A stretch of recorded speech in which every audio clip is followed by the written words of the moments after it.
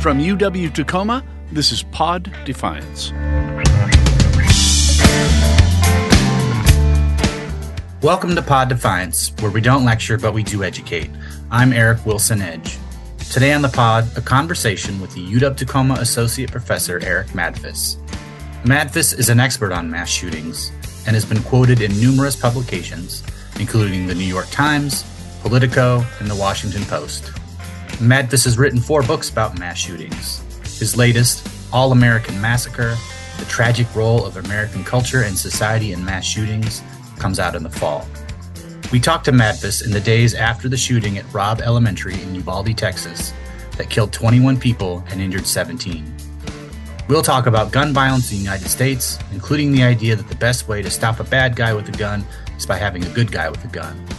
Madfus will also discuss ways to prevent school shootings, which research suggests has more to do with school environment and less to do with metal detectors or safety resource officers.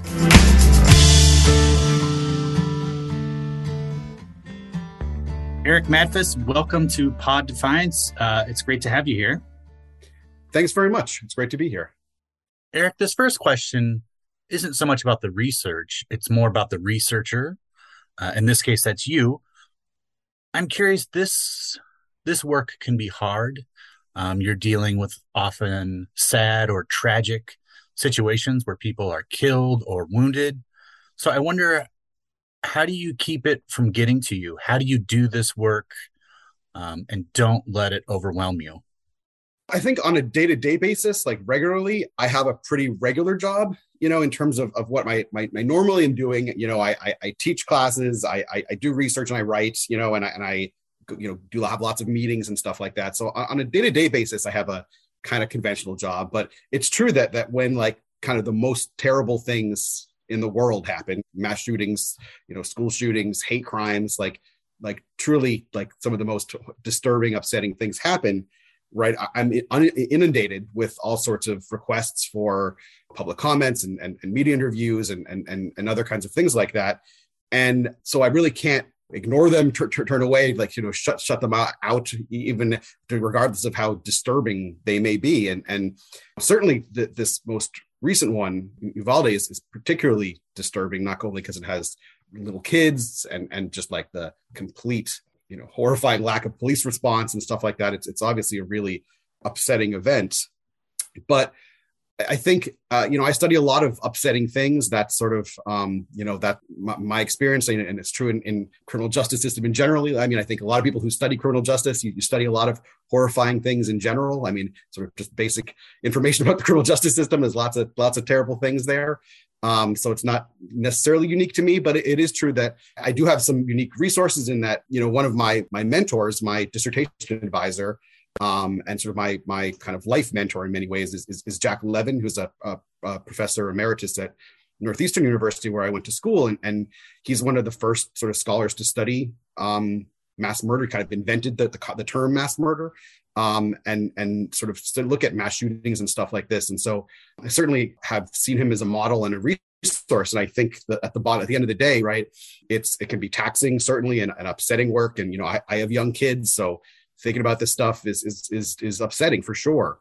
But I think you got to keep in mind, the way in which you're hopefully making a difference, and sort of think about, hopefully making not only sort of increase knowledge and sort of the research that you do in that community, but trying to influence policy to the extent you can, influence the conversation, try to make it a little bit more intelligent, a little bit more research informed, a little bit more, a little less crazy than it often is, unfortunately, around these things, less sort of like emotionally, laden and not very, informed by sort of what actually works and stuff like that. So I guess try to keep that in mind, that it's for a larger purpose. But yeah, it's definitely, it can get you down sometimes, for sure. So when these sorts of things happen, it's almost inevitable that the conversation about how to prevent these tragedies from occurring starts up. And one of the first things that gets talked about is, if you want to stop somebody who has a gun, who is shooting a school or some other place, the best way to stop that person in that moment is to have someone else who has a gun who can shoot that person and stop them. I think the idea is the way to stop a bad guy with a gun is to have a good guy with a gun. I'm curious, what does the research say about that? Does that happen? Does it work? So it is one that you hear a lot, and it comes up sort of perpetually after mass shootings and things like that, and school shootings. And I think, first of all, if we talk about sort of the evidence here, there's no evidence of talking about a school setting. There's no evidence at all that that you have like armed civilians intervening and saving lives in a school shooting. That has happened in mass shootings with in other locations. There have been people who are armed who intervened and sort of saved lives. That has happened. It's literally never happened in a school shooting ever. So there's no even anecdotal evidence to support that, even though that's often what we argue. And so, more generally, I think it's a sort of a fantasy that we have that's sort of that people could do that so easily, sort of people who aren't necessarily armed and trained in these things. And I'll talk about sort of the evidence here. I mean, there's been studies that show that sort of that they don't really reduce the number of people killed and injured during a school attack. If we're talking about looking at concealed carry laws, if you have they've done comparisons and looking over time and across states and things like this, and that sort of you actually find rates of violent crime increase with every sort of additional year that you have a right to carry law was in place. Sort of higher rates of aggregate violent crime sort of than if they hadn't been adopted. So it's not necessarily the case that if you look at the data in the aggregate, that you have more sort of reductions in mass shootings or violent crime when you have more people concealed carrying. And sort of anecdotally, there's a few isolated cases where perhaps things were helped. But, if you look at sort of the conception of this sort of in general, it's true that people who do this for a living and are trained constantly, so like law enforcement, they still don't hit their intended targets 20% of the time. That's sort of one statistic sort of on average. But if you're talking about just the regular population, are going to even be more likely to have harm caused. And if we think about sort of, there's been simulations, for example, looking at sort of in these kind of settings, what happens, and it's a much more chaotic scene than I think people conceive of, right? It's this chaotic situation where sometimes if law enforcement enters the scene or someone else with an armed, someone else armed enters the scene, they don't necessarily know exactly what's happening, who is innocent in the scene, and if you have multiple people holding weapons, there have been incidents where someone thought someone else was the shooter that wasn't. So there's potential for extra chaos there, and the sort of simulations I mentioned have seen sort of lots of cases where just innocent people get shot. So I think it's much more complicated than the notion that you just sort of arm everyone, and particularly in Uvalde, like I think that is definitely demonstrated. There were lots of quote unquote good people with guns in that situation who weren't particularly good, first of all, in that situation, and didn't sort of do as their training told them to do, and didn't sort of carry out their kind of most basic function as school police. And and sort of the idea that's the solution, I think is really not so helpful. It's in part of American culture. Like we watch action movies. We have all these shows that teach you that the solution is you have an armed vigilante, an armed person to come in and solve problems. So I definitely think it's not only the access that we have to guns in this country, but it's also the culture that we have that sort of props up these images in people's minds that and gun culture sort of more broadly that is kind of unique, that I think props this stuff up. So I think that's part of it too, for sure. I originally interviewed Dr. Madfis back in early June. The plan was to release this episode a few days later. However, the episode was delayed because I, along with a few members of my family, contracted COVID. I'm back at it now, and there are important updates to this conversation. In late June, the United States Congress passed a gun control bill that does, among other things, strengthen background checks for buyers younger than 21, provides federal funding for mental health programs and school security upgrades, and closes the so-called boyfriend loophole by blocking gun sales to those convicted of abusing unmarried intimate partners. A little more than 10 days later, after Congress passed that bill, a gunman opened fire on a July 4th parade in Highland Park, Illinois, killing 7 and wounding 25. Finally, on July 17th, a Texas House committee investigating the Uvalde school shooting released a preliminary report. According to the Texas Tribune, the 77-page report provides a damning portrayal of a family unable to recognize warning signs, a school district that had strayed from strict adherence to its safety plan, and a police response that disregarded its own active shooter training. So when we talk about mass shootings and school shootings, is there a pattern? If we look at the research, does it tell us anything about demographically who is carrying out these crimes? What does the research say? Yeah, well, they're largely males. I mean, they're boys and men who commit mass shootings. It's sort of, depending on how you measure it, we're talking 94 to 98% of the time. And so that's definitely sort of the vast majority of who we're talking about. They tend to be in the teenage years and sort of middle age. Those are sort of the two periods of time in which people tend to commit mass shootings. It's usually sort of at the end of their high school or beginning of, or end of college years. And then in middle age. And in part, that's because of their kind of crucial life transition points where you take stock of where you are, compare yourself to other people, and whether or not you're graduating, going to college, if you're have a successful life, marriage and kids or not. And so you're making have the kind of job you want. These are sort of life transitions. So that's part of why those ages are most common where you have school and mass shootings happen. They do tend to be sort of, disproportionately, we're talking about, white heterosexual men too. That is sort of, the most common sort of profile in general of mass shooters and school shooters, which also is talking about where school shootings happen. Single victim homicides, that sort of single victim school shootings, those tend to happen in urban areas. But if we're talking about sort of mass shootings at schools, those tend to be almost exclusively in suburban and rural communities, or suburban and rural schools. They tend to be people who, you talk about sort of mental health issues. There have been a few that have been schizophrenic and sort of delusional, the notion that we sort of conventionally think of as sort of mental illness, as being mentally ill or being out of touch with reality. But that's a pretty small percentage. What's most common, we think about sort of mental health issues associated with mass and school shootings, tends to be actually pretty common mental health issues like depression and suicidal ideation. So they're often suicidal, and part of that's why they kill themselves or commit suicide by cop at the end of their massacre. So those are actually pretty common around some of the more common mental health issues, but that's sort of true in mass shooter population as well.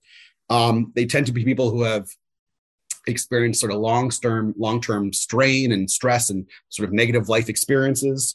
They tend to sort of externalize blame and sort of see all the failures in the life as being a sort of a response to other people, not themselves. It's sort of not their fault, but other people's fault.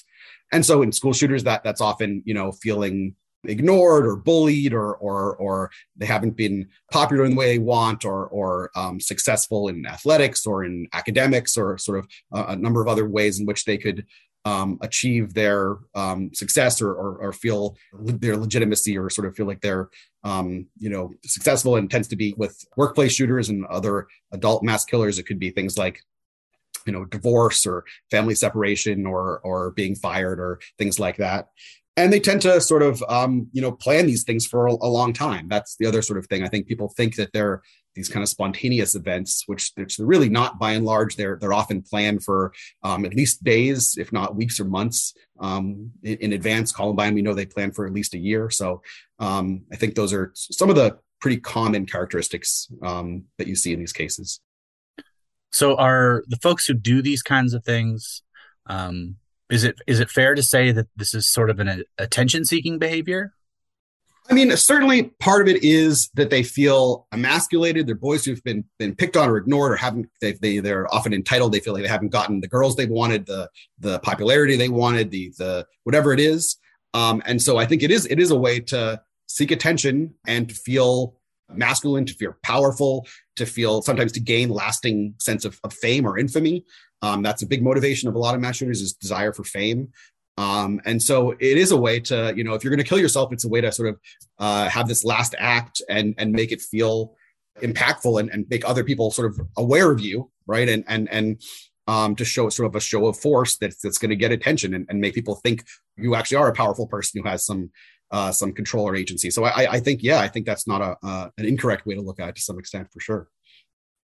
In one of your books, you talk about maybe one of the best ways to stop a school shooting, and it doesn't necessarily include metal detectors or school safety resource officers. It actually has a lot to do with the environment at the school. I'm wondering if you could talk a little bit more about that.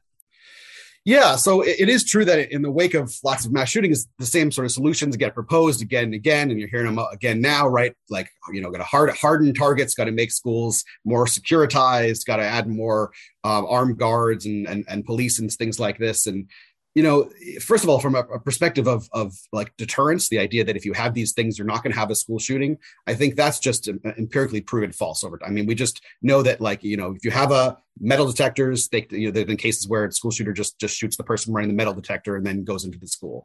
If it's about surveillance cameras, lots of school shootings, Columbine included, had surveillance cameras, and in fact, maybe they just get some extra fame that way. You can see the footage, so it doesn't stop, it's not going to stop someone from committing a school shooting.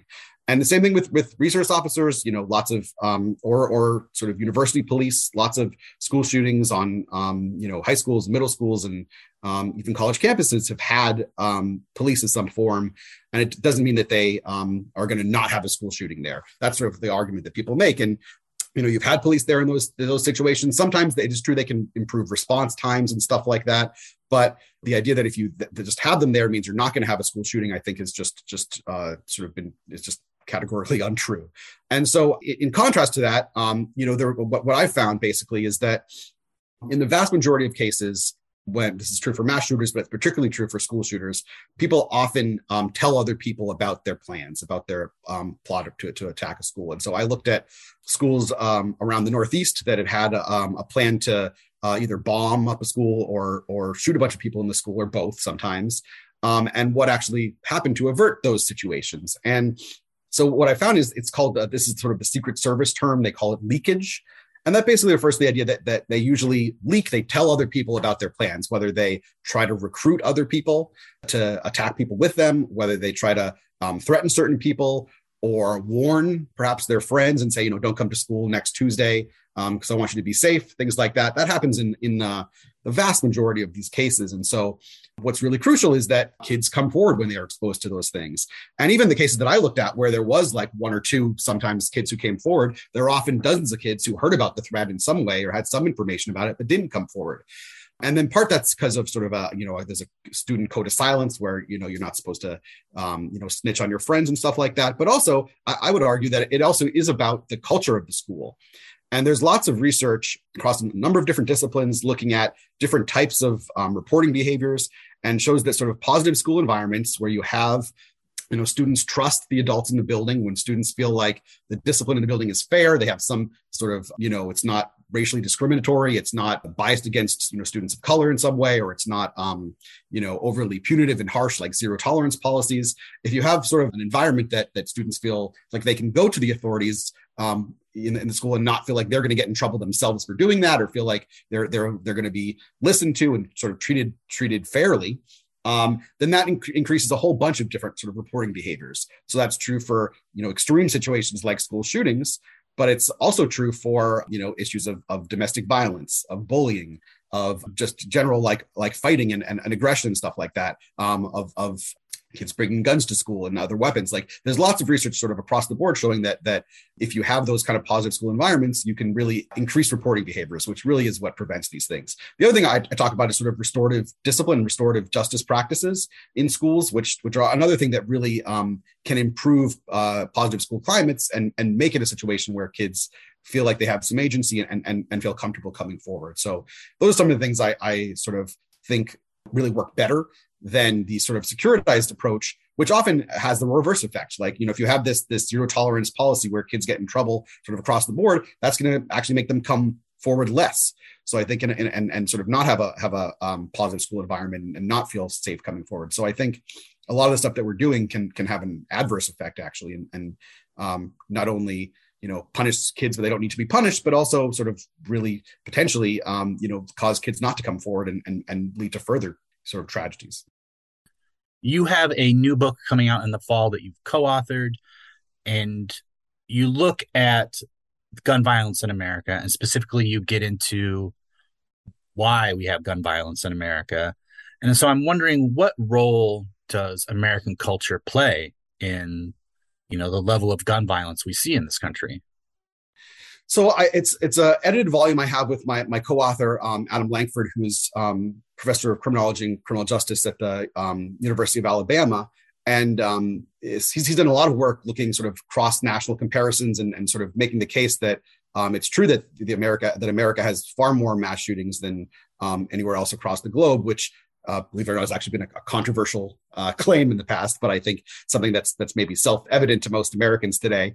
But certainly it's true that particularly looking at the last 20 years, we've seen like many more mass shootings and many of the most deadly mass shootings in the last 20 years too. And so we looked at and we sort of had contributors from a number of different disciplines. We had criminologists and sociologists and psychologists and social workers and historians, film studies and media studies scholars, political scientists and epidemiologists, sort of lots of different scholars sort of taking at this from different approaches to understand how sort of American society, American sort of structures in society, American institutions help contribute to this problem, right? And so the obvious one is guns. That's certainly true. We have more guns, right, than anywhere else, more guns than people.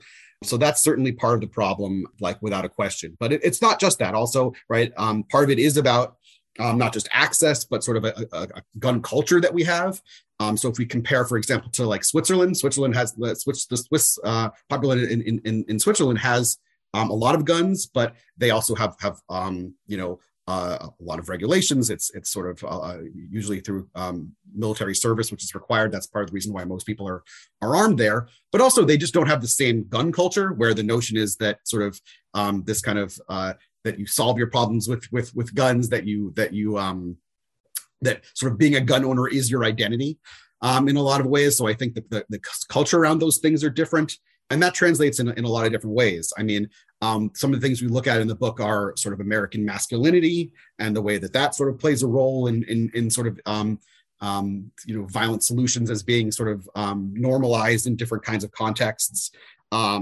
We talk about sort of white supremacy and sort of how that plays a role and particular with hate crimes, sort of hate crime mass shootings and a number of high profile mass shootings being perpetrated sort of deliberately with sort of that intent of trying to target, Latino communities or African American communities, particular communities, things like Jewish communities, things like this that have happened, like a number of really deadly incidents in recent years, and so that's sort of part of this, and sort of we have some, a great sort of historian trace the legacy of like white replacement theory and stuff like that, about how that actually goes back a lot longer in American history than people think, and sort of how that feeds into contemporary conversations.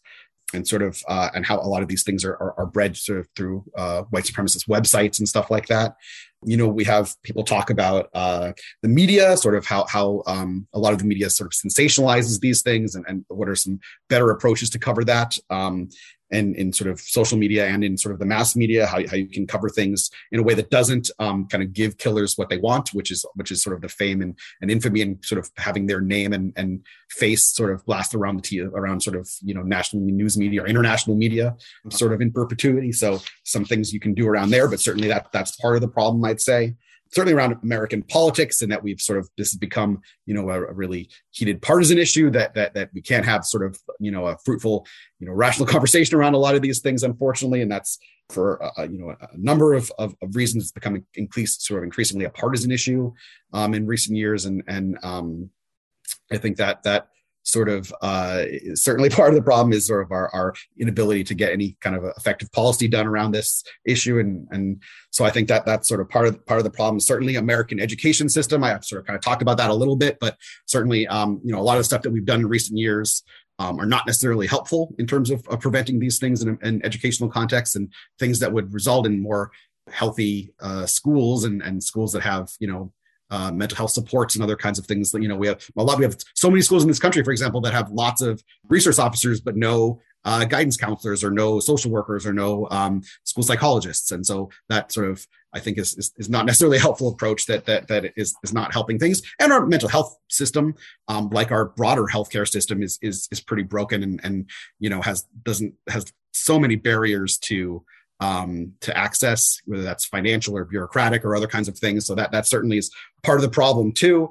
And so I think, it's multifaceted. There's lots of reasons why America has a lot of mass shootings. And I'd say these are things that we could all address. These are not things that we couldn't do things about. It's not inevitable that we have so many more mass shootings, but I do think the problem is it's not only that we have more guns. That's certainly a huge chunk of it, but I think it's a number of sort of facets that feed into this.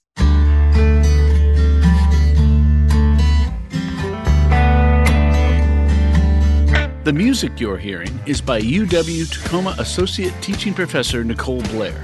Be sure to like and subscribe to our podcast. You will find us on Spotify, Google Podcasts, Apple Podcasts, Stitcher, and Pocket Casts.